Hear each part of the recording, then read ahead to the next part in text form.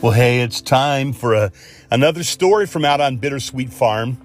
It's blowing today. It's my day off on a Friday, and the wind is blowing and the temperature's dropping. It's about 60, but it's going to drop 20 degrees today. Such is the way it is in March of the year, in the wonderful month of March.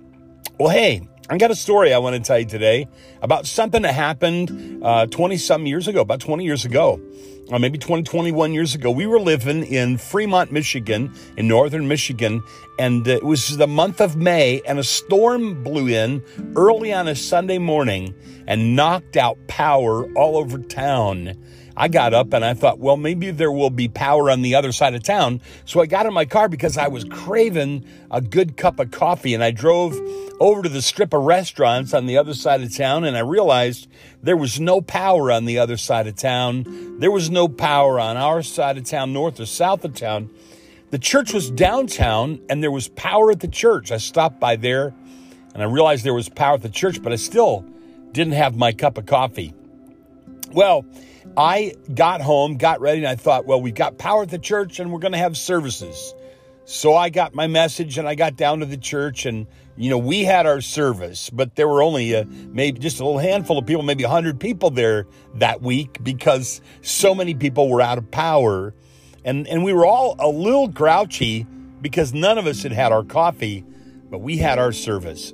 Now here's why this is a story. I have thought about that for 20 years with deep regret, because I missed that moment that was pregnant with opportunity.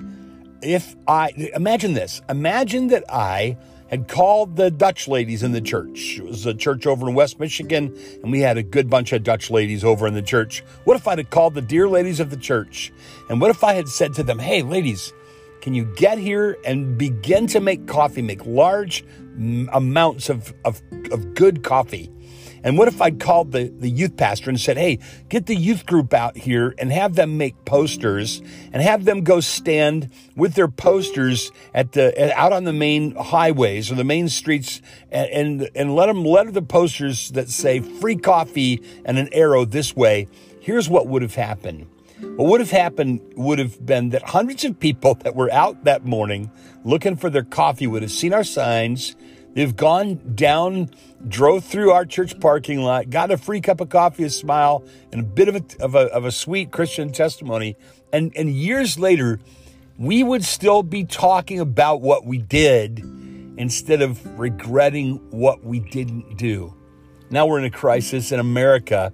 At this point in which I speak, it's the 20th of March, and we're in the middle of a virus scare, and it's a moment of a challenge, but it's also a moment that's pregnant with opportunity.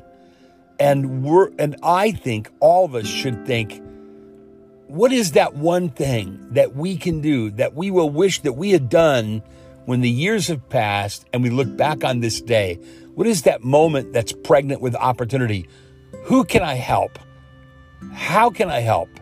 What can I do? How can I brew the coffee? How can I make the sign? In our church, Bethel Church in Jackson, Sunday morning, we got to thinking and we decided we can't have services because of government regulations, but we decided that we were going to have a drive-in service. I'm literally going to get on the roof of my study, and our music pastor is going to get on the roof of my study, and we're going to conduct a service and broadcast into the radios of the cars in the parking lot. We don't want to miss our moment that's pregnant with opportunity, and you shouldn't either. Well, anyway, we're out on Bittersweet Farm, where every day is a beautiful day, and the little light in the kitchen is always on.